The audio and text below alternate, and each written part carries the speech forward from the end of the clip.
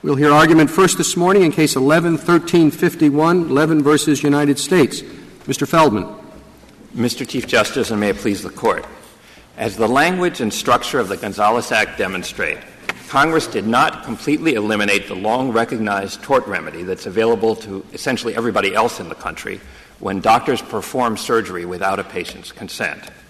By abrogating the intentional tort exception to the FTCA for the class of cases covered by the Gonzales Act, Congress both preserved a remedy for the victims of that tort and, by virtue of the Gonzales Act's exclusive remedy provision, they made certain that the federal employees themselves would not be sued. As everyone understood at the time of the enactment, that was the meaning of the terms of the Gonzales Act. The Act has two clauses, an operative clause and an introductory clause. The operative clause says in simple declarative terms that the intentional tort exception to the Federal Tort Claims Act shall not apply to any cause of action arising out of a wrongful act or omission in the performance of medical functions. Feldman, but it says first, for purposes of this section. And as I understand your argument, those words don't count. In other words, you would interpret the statute the same way if the sentence started with the provisions of Section 2680H. No, Your Honor, that's not right. The part after the introductory clause says the provisions of the intentional tort exception shall not apply to medical malpractice cases, and that would make it apply across the government to any government employee who's performing those medical functions. By saying for purposes of this section, Congress limited it in accordance with the agency-by-agency approach that it had adopted in this area and limited it to just the cases that are covered by the Gonzales Act. That is, by malpractice that's committed by doctors of the Department of Defense, the National Guard, the Armed Forces Retirement Home, and so on. And so each clause serves quite an important function. Congress had, before the Gonzales Act, they had already passed statutes dealing, for example, with the Public Health Service that's essentially written in the same terms, with the Veterans Administration, although part of that was then added later, with the State Department doctors, and so on. And so they were proceeding on an agency-by-agency basis, and the way to accomplish that was to first say, we think that the intentional tort exception should not apply to these cases because medical batteries of the sort that is alleged in this case are so close to the kinds of medical malpractice cases that are going to be brought against the government anyhow. But then in each statute, they say for purposes of this section, because it's only the agencies, only the personnel covered by those sections and the torts covered by that section. The Veterans Administration, it doesn't say that, does it? The Veterans Administration, the original Veterans Administration statute, which was from about 1965, doesn't have this 1089E intentional tort exception at all in it.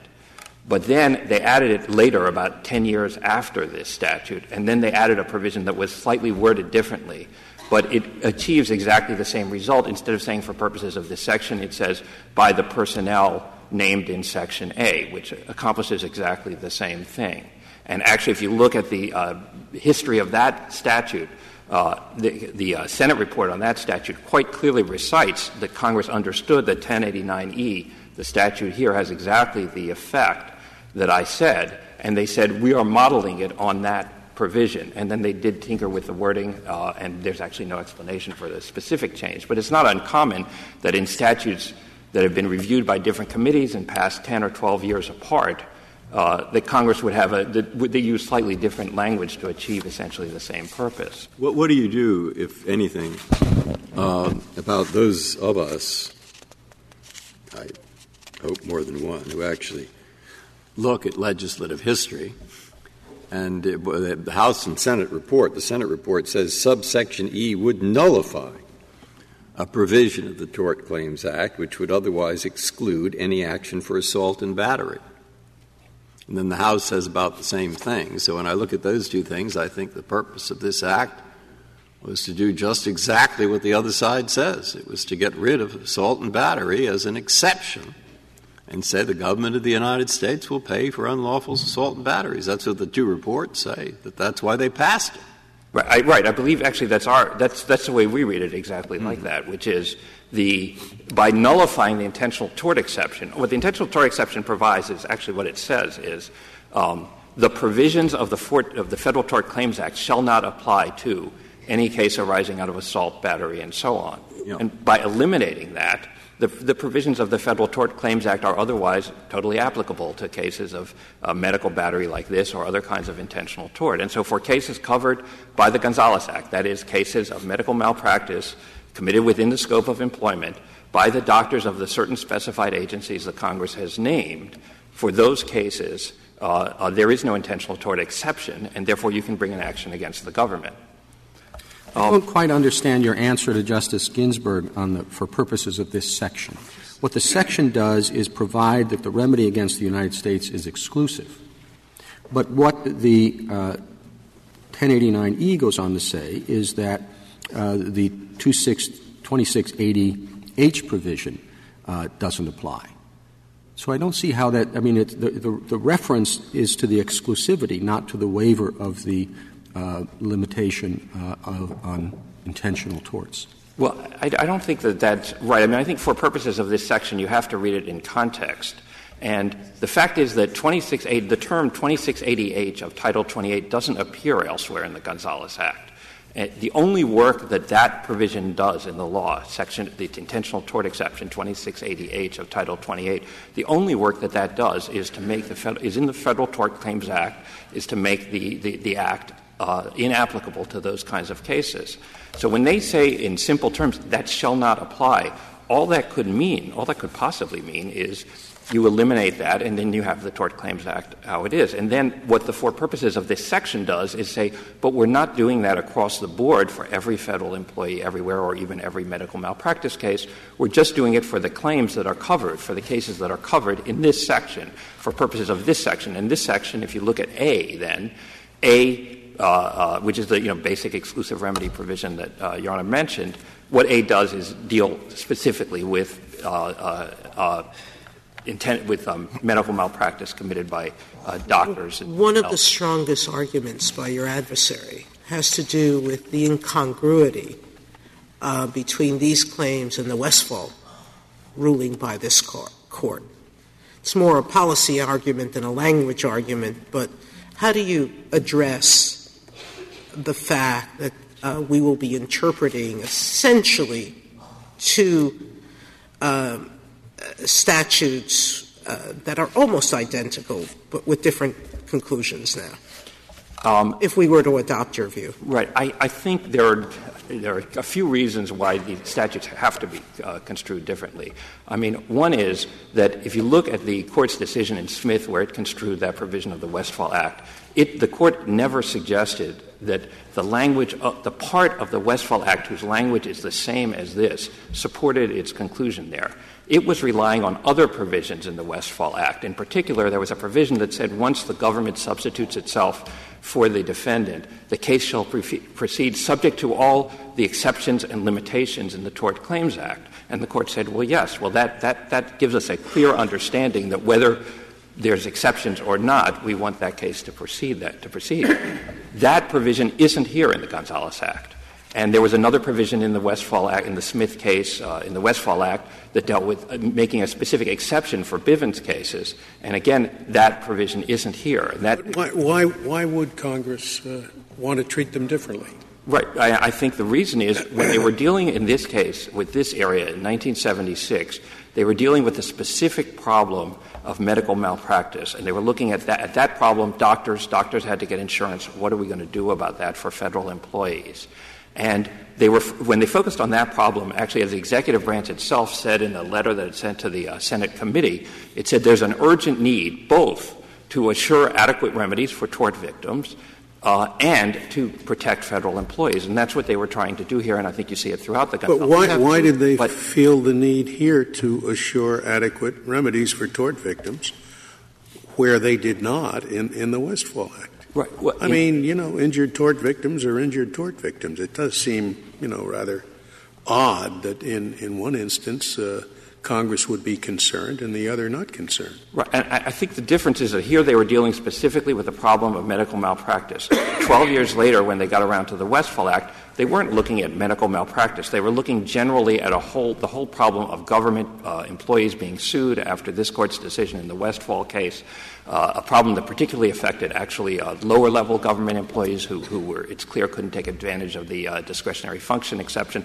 And when they're looking at that broad universe of employees, they took a different approach and decided, well, some people are just going to be out of luck because this is it's a determination that Congress felt was appropriate there. But when it was looking at the specific problem of medical malpractice in the Gonzales Act, it definitely took the position, as everybody said at the time and as the structure of the Act itself showed, that they wanted to preserve remedies. And there are two provisions in the Westfall Act that make that clear. Well, maybe you could address this in slightly more concrete terms. So you have two situations. In one case, a federal employee who's driving a car deliberately runs somebody down. And in the second case, a government doctor grabs somebody who doesn't want an operation and performs the operation anyway. Now, under your reading, there would be a claim against the government in the second situation, but not in the first situation. Is that right? That's correct. Why would Congress want that?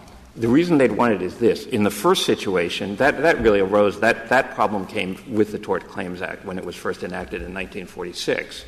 And when Congress was looking at the universe of federal employees, they felt, and especially given the law at that time and that continued really up to the present, that when a federal employee or average federal employee for the types of intentional torts that they commit, especially a battery, it's extraordinarily unlikely that that's going to be within the scope of that employee's employment. And Congress felt, well, we want to just eliminate that altogether. It's not just to hold the government responsible for that kind of a claim when some federal clerk slugs someone or something like that. And that was a determination they made. When they got around to 1976 to dealing with the particular problem of medical malpractice, it doesn't actually usually happen. These kinds of claims don't arise, I'm not aware of any, where a doctor just grabs somebody and throws him physically into the operating room. They happen when the doctor is performing some procedure and performs a different procedure or a procedure that was not authorized by the patient. And that is very closely related to core medical malpractice claims of exactly the sort that they were dealing with here. It's very closely related to informed consent claims, which I believe the government, I read the government to be conceding, could be brought against the government. And they thought there was no reason to distinguish one type of medical malpractice from another. We want all of these claims. We want to provide a remedy, and they all should be brought against the government. I would add one. In law review commentaries, and maybe in lower court's opinion, is it fair to say that the weight of authority is to criticize the battery negligence distinction as being productive of litigation and not really making a lot of sense? Yeah, I think that is fair to say. And, a lot of states have dealt with this by dealing with in statutes, not in the common law development, so they could kind of rationalize the system and say, look, this is the kinds of claims you're going to have. But the key thing is that everybody in the country, I think, under every state's law, if a doctor performs an operation that you didn't consent to, you have an action in tort, and that protects both you and provides an important incentive to doctors and medical personnel to be sure that they're only doing what they're authorized to do. And there's not a hint that when Congress was dealing with the Westfall Act, I keep saying the Westfall Act, when Congress was dealing with the Gonzales Act, there's not a hint that they were trying there to say, well, we want to save money or something by eliminating those kind of very, very traditional tort claims from those victims, and we don't want those people to have compensation. Mr. Feldman, do I understand the mechanics of this right, that if the injured person sued the United States directly, that suit would fail because the battery exclusion would apply. But it's only by suing the officer, the doctor, and then getting the United States substituted that the battery exception is abrogated. Is that right? No, I don't believe that that's correct. There's nothing in this Act that says it should make any difference. There's nothing, certainly in subsection E or anywhere else in the Act, that says it should make any difference whether you're suing the government or suing the doctor. You sue the government, the government says, well, we have a defense that the intentional tort exception applies, you would say, no, it says here, for purposes of this section, the intentional tort exception does not apply. And what that means for purposes of this section is for claims that are covered by this Act, which is claims that are medical tort claims brought against personnel of the affected agencies who are acting within the scope of their employment.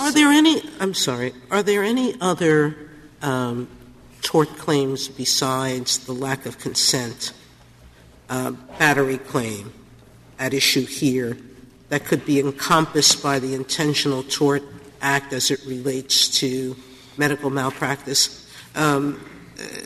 Let's assume that it's not an operation but sexual behavior with a patient in their hospital room, something of that nature.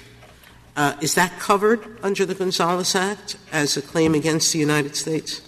If it would be an assault or battery that was committed by within the scope of the professional's employment, then it would be. But it's always the question of whether it's within the scope of employment. And I think usually the case law, I think usually the cases are that a doctor who commits a sexual assault on a patient or something is not acting within, in the kind of circumstance that you're talking about, is not acting within the scope of employment. But that would be a case-by-case determination. There might be some kind of case where it would depend on the facts of the case. This exception you're talking about is regularly applied in the lower courts?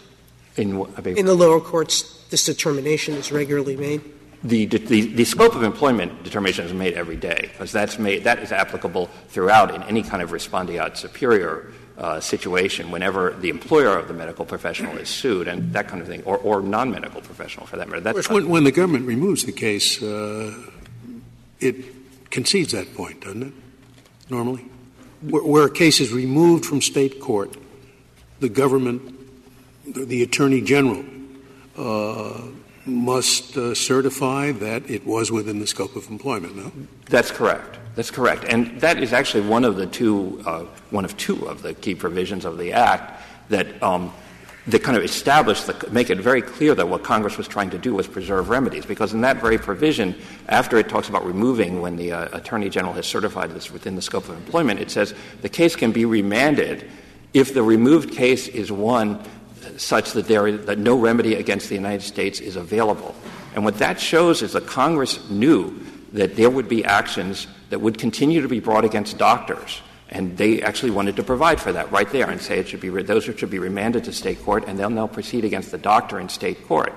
Now, then there's so that there would. What would that case where no action against the United States is available?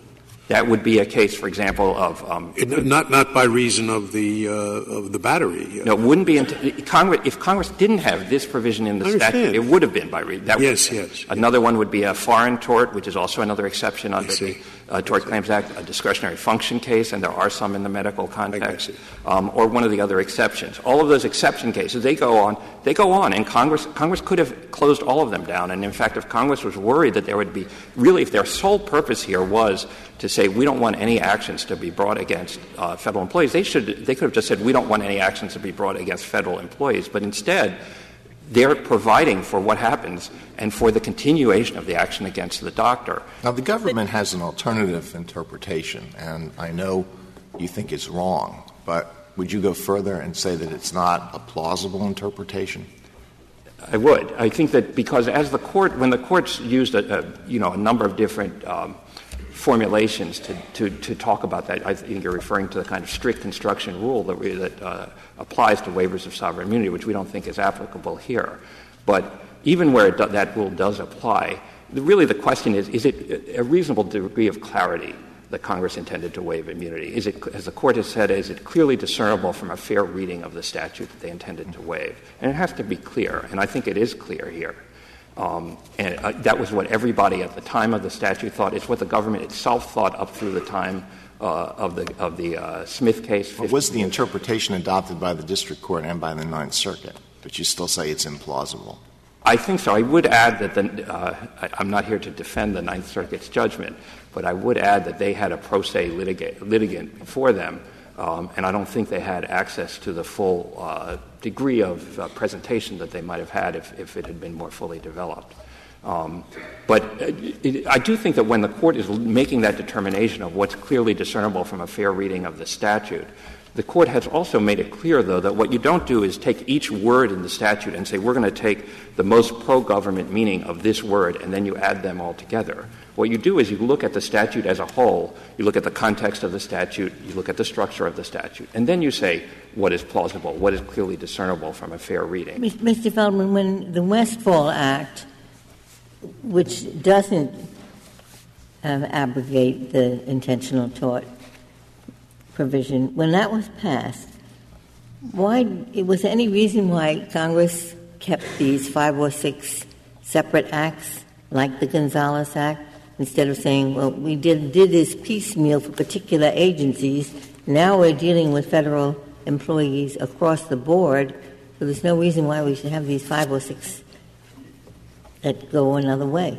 Well, I can give you the answer that the government gave in its brief in Smith, which is the Gonzales Act and the other 4 or 5 statutes continue to serve at least two vital functions. And one is specifically this, that they eliminate the intentional tort exception and therefore allow relief for victims of intentional tort in this medical malpractice context, just like victims of other kinds of malpractice. The other thing is there are some cases, for instance, foreign torts, where there's another provision of the Gonzales Act, 1089F, that provides for indemnifying or holding harmless doctors when judgments are against them when there's a foreign tort, when the doctor has been detailed to a non-federal agency, or if the circumstances are such as are likely to preclude a remedy under the Tort Claims Act. So again, Congress in that provision remains important because there could be a foreign judgment against the doctor or something even after the Westfall Act. And that gives the authority to reimburse the doctor if the agency determines that that's appropriate. But that provision also shows that Congress intended that to preserve remedies here, because it would have made no sense for Congress to say, we want to provide for the indemnification or reimbursement of the doctor if what they really were trying to do was eliminate all the cases against doctors. Mr. Feldman, Justice, it's right on the same thing. So that provision ends. I'm strengthening your last point. That provision ends if the circumstances are such as are likely to preclude the remedies of third persons against the United States, described in Section 1346B of Title 28. That clearly envisions that in the ordinary case, those remedies against the United States would not be precluded.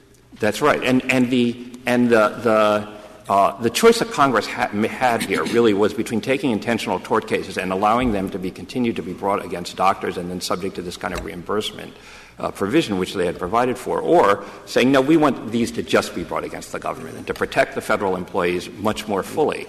And so that was the purpose of 1089E. They said, we want to steer this into the same channel that all the other malpractice actions are going into. Mr. Feldman, as I understand your argument and the differences that you have with the government, you have one set of differences about the meaning of 1089E, but then another set about this question of if it were true that the government was immune from suit, could you bring a tort suit against the doctors? And the government says no, and you say, yes, you might be able to do that. But do we have to answer that question at all in order to say that you're correct on 1089E? No. I mean, that question isn't at issue in this case. That would really only be directly at issue if somebody brought a suit against the doctor. So there's a lot of going back and forth about this question of what would happen if the government were immune, would the individual doctor be immune? But that's essentially irrelevant to the question before us. Is that correct? I just wouldn't say it's irrelevant, because what the provisions that I've been talking about show is that Congress was not trying in this Act, unlike in the Westfall Act, which doesn't have either of these two provisions, the reimbursement and the remand provision that I talked about. Unlike in the Westfall Act, Congress wasn't trying to save money or do something else by just eliminating remedies for victims. It was trying to, as the executive branch said, as I said, to assure remedies for all tort victims and to protect doctors in a variety of different ways. And given that that's what they were trying to do in the Gonzales Act, which is clear from the structure, that also helps clarify what 1080 or makes more clear what 1089E means. I'll say it in a different way. I don't have to accept your broader argument. I can remain ambivalent about your broader argument and still accept your narrower argument. Yes. Is that correct? Yes, that is correct. I would add that with respect to the strict construction standard, I don't think that it does apply in this context. The Court has never applied it in the Federal Tort Claims Act context. And the Gonzales Act, 1089E specifically refers to the Federal Tort Claims Act. It says Section 2680H of Title 28. Each of the other provisions of the Gonzales Act, for their operation, also depend on the Federal Tort Claims Act. The exclusive remedy provision talks about the Tort Claims Act, the reimbursement provision, the remand provision, each of them. The whole statute is really part of the Federal Tort Claims Act machinery. And when Congress invoked that machinery here, I think it knew, and I think it was consistent with this Court's precedents, that the Court applied the same rule that it applied in the Dolan case, which is construing the words in accordance with their reason and normal tools of statutory construction without a strict construction rule. Although, as I said, I do think that it is clear what the meaning of provision is if you do apply the rule. Thank you. Thank you, Mr. Feldman. Mr. Shah. Mr. Chief Justice, and may it please the Court. Subsection E of the Gonzales Act states, in pertinent part, that for purposes of this section, which refers to the Gonzales Act, the FTCA's intentional tort exception shall not apply. The question in this case is whether those words unequivocally waive sovereign immunity for medical battery claims like petitioners. The answer is unequivocally, no. And we have a lot of cases that say you certainly get the benefit of the unequivocally standard when you're talking about a waiver of sovereign immunity in the first instance. But you don't keep getting the benefit over and over again when you're talking about, as in this case, an exception to an exception to an exception. Well, Your Honor, I think that the canon actually applies most strongly in this set of circumstances. And let me talk about Dolan and the line of cases which recognizes a very narrow exception to the normal presumption against waivers of sovereign immunity. Dolan and its predecessor cases recognize a narrow exception to the canon when construing the scope of exceptions that were enacted alongside the broad waiver of sovereign immunity in the FTCA itself. And the purpose of drawing that exception to the canon was the Court didn't want to defeat Congress's purpose as manifest in the broad waiver itself. Those exceptions were cutting back on the contemporaneous waiver of sovereign immunity. The Court said, we don't want to cut back given the uniquely broad waiver that the FTCA enacts. It's a narrow rule exception limited to those circumstances that hasn't been applied outside those circumstances. Unlike those cases, this case is not construing the scope of an exception that was enacted alongside the FTCA that was trying to cut back on the waiver of sovereign immunity. To put it more concretely, on the day before the Gonzales Act was enacted, there was no question that sovereign immunity barred the type of claim at issue. That is, no one had any dispute that the FTCA's baseline of sovereign immunity applied and would have blocked this claim. The question is that was because at that point there was an exception to the exception of sovereign immunity. And correct. You're going even a step further to say you get the benefit of the unequivocal test that you've set forth at even the next stage. You've already used up your benefit of an unequivocal requirement when you've got the interpretation of the FTCA itself, which is the waiver of sovereign immunity. Well, Your Honor, we haven't used it up because of the scope of interpreting Section 2680H. You wouldn't apply the waiver because of the exception that was enacted in Dolan. That's Dolan itself. If we were just talking about construing the scope of Section 2680H itself, I would agree completely with you. What we have here is some years later, we have a baseline of sovereign immunity. Everyone agrees that the FTCA and its exceptions have struck the appropriate balance. You agree with me that you don't get the benefit of your higher standard of interpretation with respect to 2680H. With respect to the terms of 2680H as enacted at that time. But then the heightened standard of review sort of resurrects again when you get to considering an exception to 2680H. The reason, Your Honor, is that you have a baseline of sovereign immunity. In order for the other side to prevail, Section 1089E has to waive sovereign immunity. It has to enact a new waiver of sovereign immunity that undisputably applied the day before the Gonzales Act. That is when the canon should apply most strongly. When the other side is saying what that Congress — do you need more clear than H doesn't apply?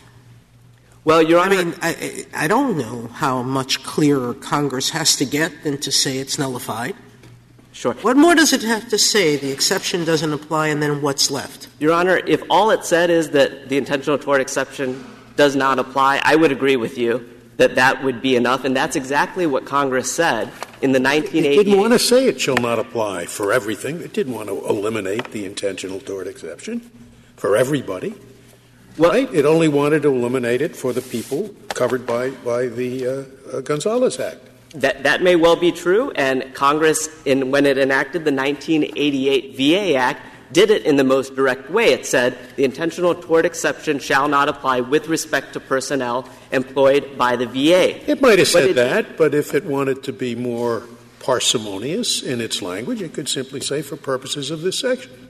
Well, which section applies only to these particular individuals. Justice Scalia, I think it might be helpful to take a step back. We had 4 statutes starting in 1965, then 1976. Gonzales Act was part of that chain. All 4 statutes in this relevant subsection, the analog to subsection E here, said for purposes of this section, the intentional tort exception shall not apply. Then we get to 1988, the last one in the line, which is the VA amendment. It changes that language. It eliminates that opening proviso for purposes of this section. The legislative history accompanying it says, look, we want to allow intentional tort remedies for veterans. It does so. The only reason I can conceive of that Congress would have done it is because it didn't think that the prior 4 model statutes did it clearly enough. And I think that is the reason. And if we were in a normal statutory — It was a different Congress. They don't always use the same language. Come on. Well, Your Honor, they use the identical language. You're lucky they even remember the earlier statutes. Well, Your Honor, they use the identical language in every other provision of that statute. They made an affirmative decision to change the language of subsection E. Now, if this were an ordinary — what do you do with Justice Breyer's point, or with your adversary's point? I know you'll tell us don't look at the congressional record, because it suits you right now, because when it doesn't, you point to it extensively. But what do you do with the Veterans Act record that says we are modeling ourselves after the Gonzales Act, including its nullification of the intentional tort? Well, Your Honor, it said the first part. It did not say the second part. There is nothing in that legislative history that says it thought 1089E nullified the intentional tort exception. It says it's patterned after the Gonzales Act, and then it changed the main language, the opening proviso of that provision. Now, if this were an ordinary case of statutory interpretation, this Court would have to figure out whether by changing that language, did Congress just want to tinker with the language to clarify its intent? Did it intend to have a dispositive change by making that change in language? But this is not an ordinary case. Well, listen, I don't much care about legislative history, but if I did, I wouldn't think that you would say it is patterned after another act where you change a very basic provision, whether suit can be brought against the United States or not. Well, Your Honor, it is. I mean, that's sort of rudimentary and fundamental to it. It doesn't seem to me they would say it's patterned after it. But, I don't care.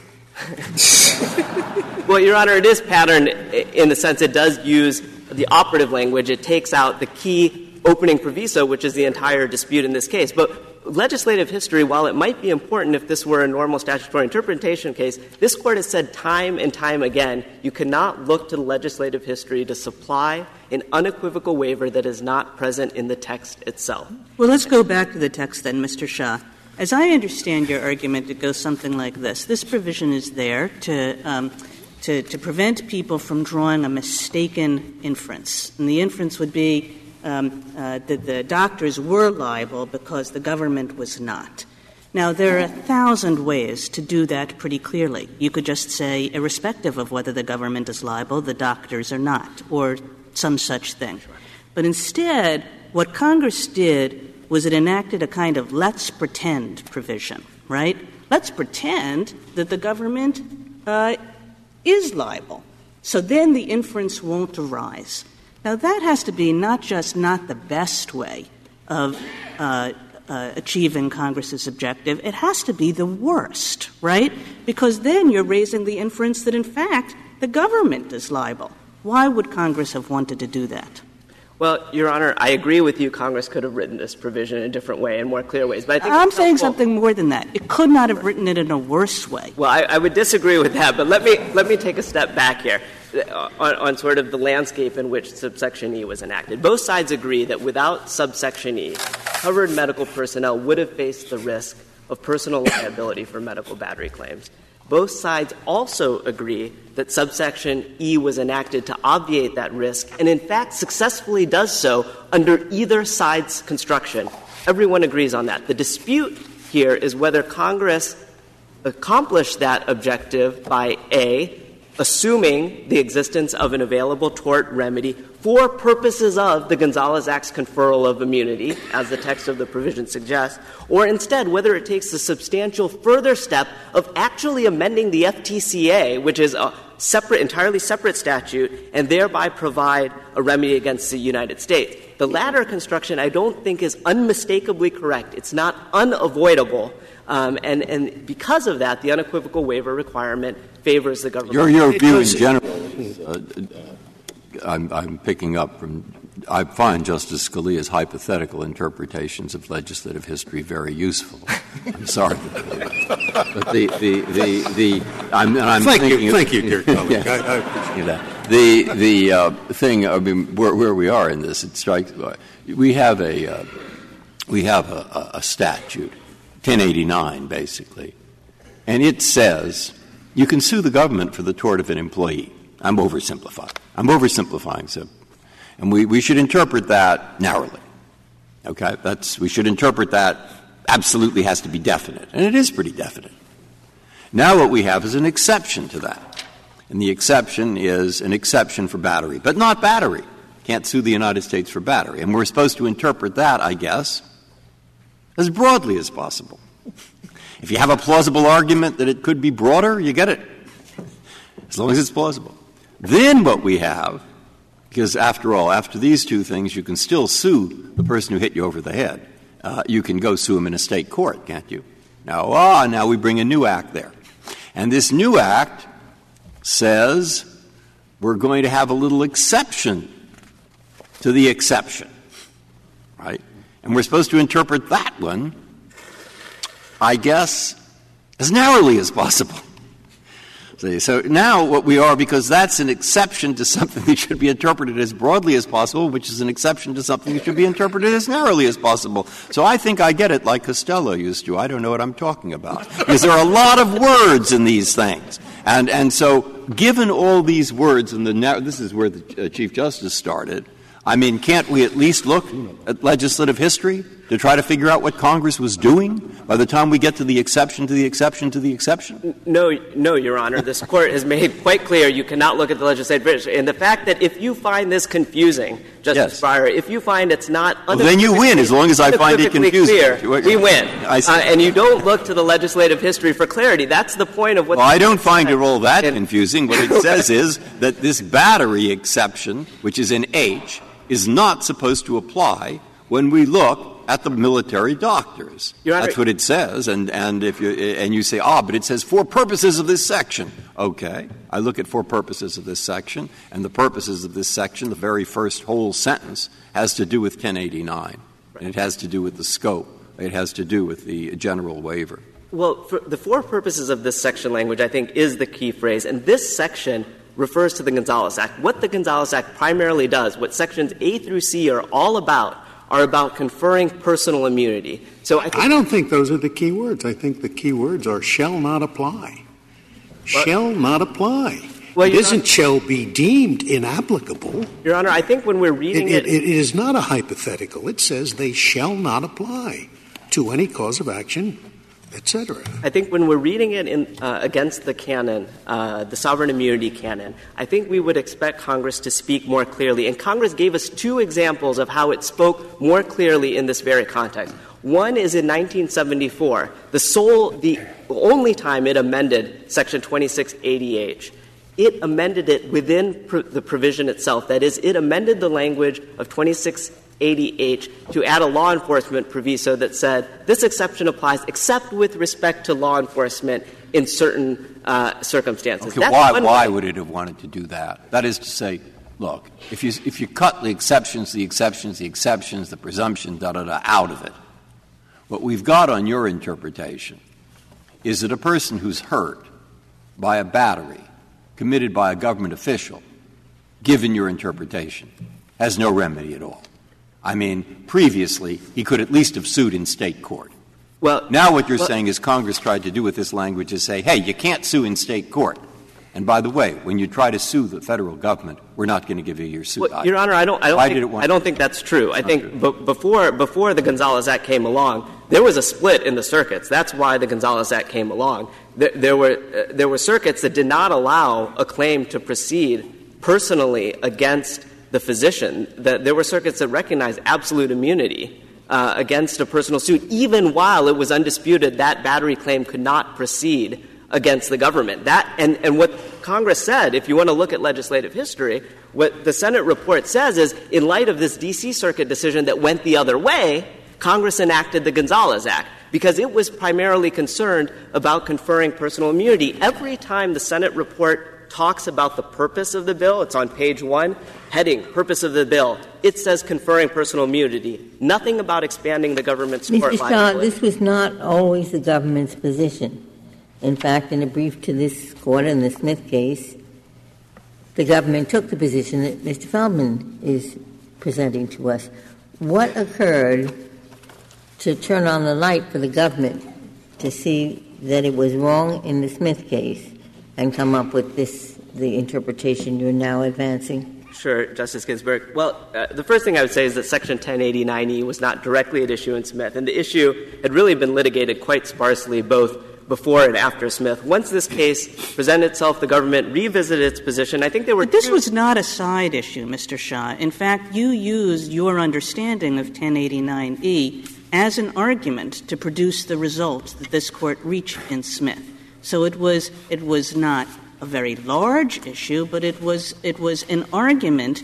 You said, we should reach the result that that you wanted in Smith because 1089E would continue to have this effect. Well, Your Honor, I don't agree with that characterization. The government's argument would have been identical with or without 1089E, but I don't want to quibble about it. Was a supportive argument. I'm not saying that it was the but-for argument, but it was clearly a supportive argument in your brief. Your Honor, if you want to read it that way, I think that's fine. I think there were why else was it there? Just for fun? Yeah, no, I agree. It was obviously there to support your position. Now, your position would have been the same. That's true. Your position would have been identical. But the only purpose of that argument was to support that position. Your Honor, I agree. It supported and the it was position. Successful. The Court relied on that argument several times in its opinion.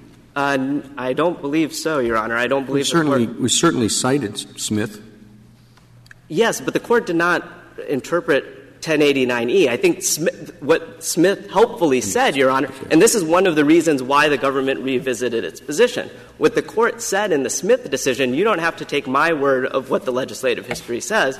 What the Court in Smith itself said is the sole purpose of the Gonzales Act, not the primary purpose, not a purpose, not a chief purpose. The sole purpose of the Gonzales Act, and it's talking about the Gonzales Act as a whole, was to confer personal immunity and not to create malpractice rights in favor of plaintiffs. Your friend says that in Smith, sorry for the confusion, the Court addressed your argument on the meaning of the Gonzales Act several times.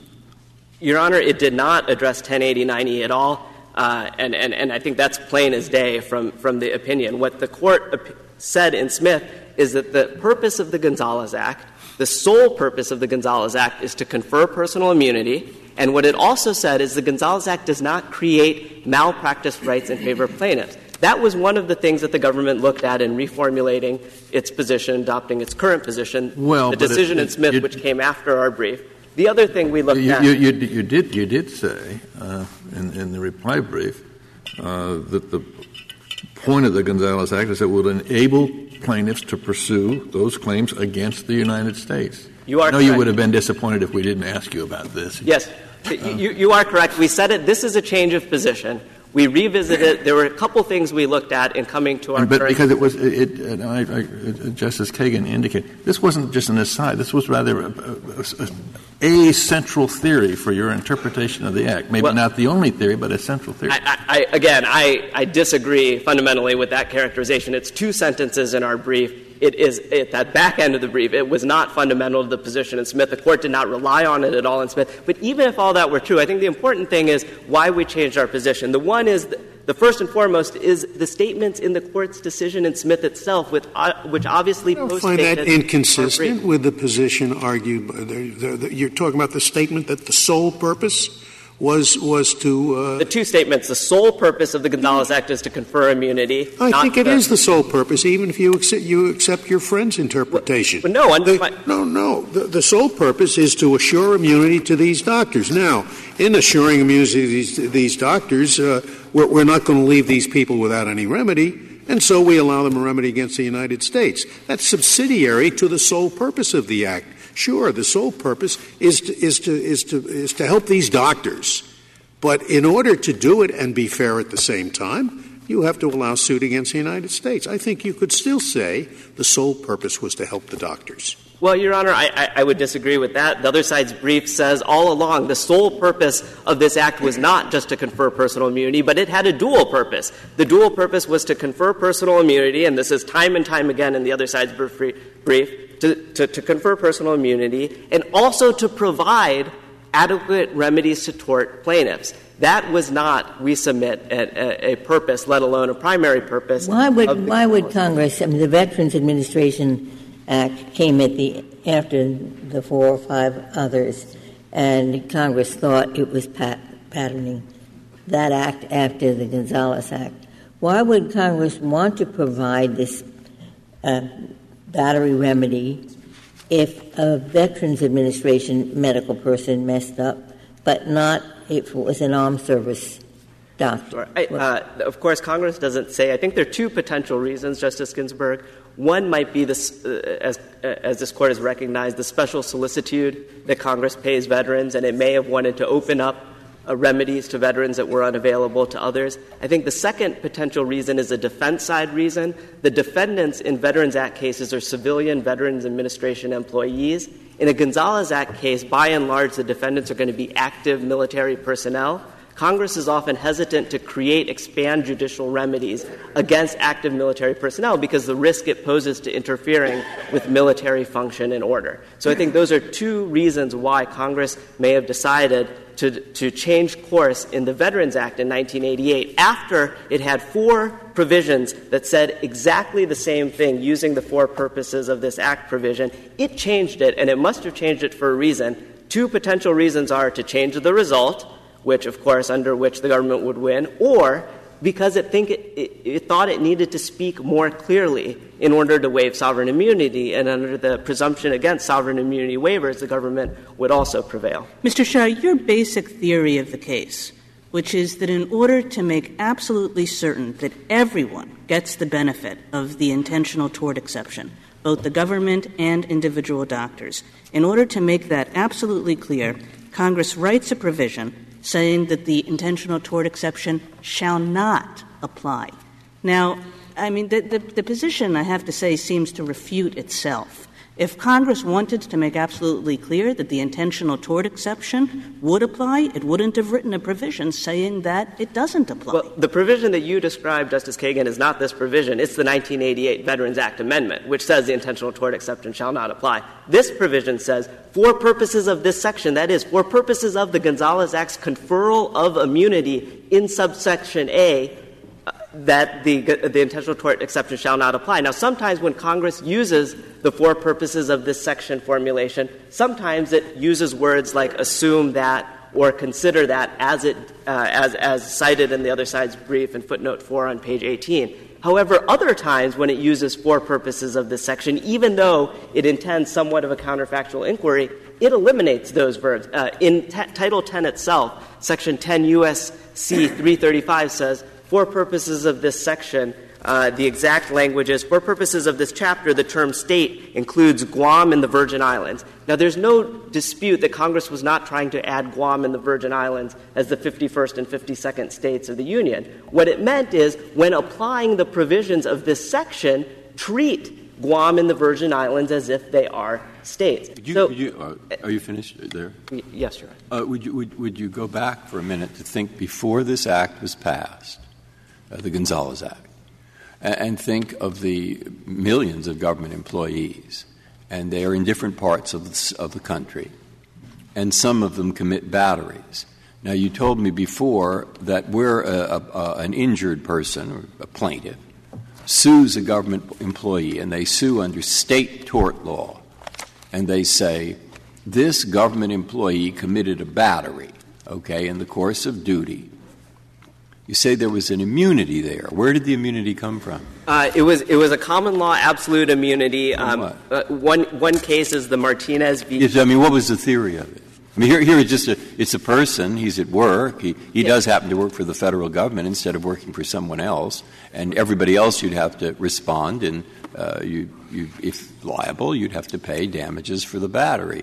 Now, where did the immunity come from? The theory was federal employee didn't. The theory behind the individual immunity was essentially the same theory behind the Westfall Act immunity that this Court rejected in the Westfall Act decision. So up until Westfall, there was an argument that there was absolute immunity, that the individual government employees had absolute immunity. It was a common law immunity that it was an offshoot of the sovereign immunity, and it conferred it on the individual employee. This Court, and of course in Westfall, rejected that notion and said, that immunity doesn't apply unless you're talking about both things in the scope of employment and that involve discretionary policy decisions at a high enough level. The last point I would make, Your Honor, is even if you believed, and I think you do, that the texts were more naturally read to favor petitioner, that is not enough. And I think you can look at this Court's decision in Nordic Village. The statutory provision in that case made certain bankruptcy court determinations binding on the government, notwithstanding any assertion of sovereign immunity. The relevant language is reproduced in footnote 10 on page 41 of our brief. That language, notwithstanding any certain assertion of sovereign immunity, sounds awfully like a waiver of sovereign immunity. It seems pretty explicit. But what this Court said in applying the unequivocal waiver requirement, in finding that there was no waiver of sovereign immunity despite that very explicit language, was that the statute nonetheless performed a significant function. Here the same is true. Section 1089E, though not authorizing monetary relief, still undisputably performs a function here. It performs a function of securing the personal immunity conferred by Section 1089A, that is, for purposes of the Gonzales Act. The conferral of immunity under Section 1089A, just as in Nordic Village, that is enough to construe the statute against a waiver of sovereign immunity. So you want us to decide the case with the unequivocal question before us. In other words, deciding whether that benefit to the government applies in this type of case. It seems to me to be you're really upping the ante here, and it may well — I have no idea why the government took the opposite position below, but that's putting a lot more at stake in this case than the particular statutory provision. Well, Your Honor, there are four courts that have decided, conclusively spoken, to my knowledge, four courts in the history that have interpreted this provision, Section 1089E. All have come out in the government's favor. There were two district court decisions before the Smith case. Both came out in the government's favor. The only two decisions I'm aware of are the two decisions in this case, conclusively interpreting 1089E. The district court and the Court of Appeals. Both courts in this case relied on the unequivocal waiver requirement, and I think that it's not a stretch at all to apply the unequivocal waiver canon here. In fact, this case is far afield from Dolan. It would be a substantial expansion of the narrow exception in Dolan to say that the unequivocal waiver requirement didn't apply. There was no dispute that sovereign immunity applied the day before the Gonzales Act was enacted. So the only question is whether the Gonzales Act enacts a new a waiver of sovereign immunity. That is the type of situation in which the canon applies most strongly. And Congress did it in a separate statute. Again, in Dolan, we were interpreting provisions that everyone agreed were part and parcel of the FDCA that altered the balance of sovereign immunity. Here, the question is whether it even affects or amends the FDCA in the first place, whether it means to affect the sovereign immunity balance in the first place. That's an especially strong case in which we would want an unequivocal waiver. Mr. Shaw, does it make any sense to distinguish between a medical malpractice, negligence, and this unconsented operation? I mean, to split those two and say the government is liable for malpractice, but not for this unconsented action? Your Honor, I think it makes a lot of sense, and here's why. When Congress enacted the intentional tort exception itself in 1946, one of the principal reasons it did that was because intentional tort claims are sometimes easier to allege but more difficult to disprove. That is particularly true with respect to these sort of lack of consent claims, where you have a patient who has signed consent forms, agreed to a surgery, and says, and the facts of this case I think are illustrative, says right before the anesthesia kicked in, I said I don't want the procedure anymore. Now, here the government was successful in winning on summary judgment dismissal of the actual medical negligence claim that the doctor's standard of care doctor's care didn't meet the standard of care. Government won summary judgment on that because there was no evidence, no expert testimony that supported petitioner's claim. But his claim that I said no right before the anesthesia kicked in survived summary judgment, and I think it was correct to survive summary judgment. But the problem is that survived summary judgment, even though the deposition testimony, as pointed out in the government's brief, everyone else in the operating room, including the doctor, said that this patient did not so object. It just Mr. shows Shaw, that these claims — could I ask you why, if your interpretation is correct, subsection E did not read not for purposes of this section, but rather for purposes of subsection A. Well, provisions of section 2680H shall not apply. May I respond, Your Honor? This section, subsection A, B, and C all work in tandem. D is a settlement provision that really doesn't have anything to do with this. So when it says for purposes of this section, subsection A and this section are essentially the only operative provisions of the Act. The only other provisions that do any work are E and F, which come after, obviously, subsection E. So when Congress used the term for purposes of this section, I think the fair statement is it was referring to subsections A through C. Thank you. Thank you, counsel. Mr. Feldman, you have 4 minutes remaining. I just wanted to make a couple of quick points. One is the Court has not applied the unequivocal statement standard any time in the Tort Claims Act, not just when it's dealing with exceptions, but if you go back to the very early cases, the Aetna case, the Yellow Cab case, really right after the Act was passed, you can see that the Court is saying there, no, we want to interpret this Act to consistent with Congress's intent, the way it wanted it interpreted, which is with a fair reading of its words, not in one direction, not in the other. I just also wanted to clarify in the Smith case, because a possible misunderstanding, the Court definitely addressed the Gonzales Act repeatedly in its opinion in the Smith case, but the Court did not actually address 1089E. The reason the government, though, this was important to the government, and actually the government's reply brief in the Smith case was, I think, 100% about the Gonzales Act, was that the other side of the Gonzales Act was saying if you construe the Westfall Act the way the government wants, that will be an implied repeal. The Gonzales Act will have nothing left to do. And it was important for the government — that's why they kept saying it — it was important for the government to say, no, the Gonzales Act does have things to do. This is not an implied repeal. And one of the things it does is exactly what we say Section 1089E does. If there are no further questions.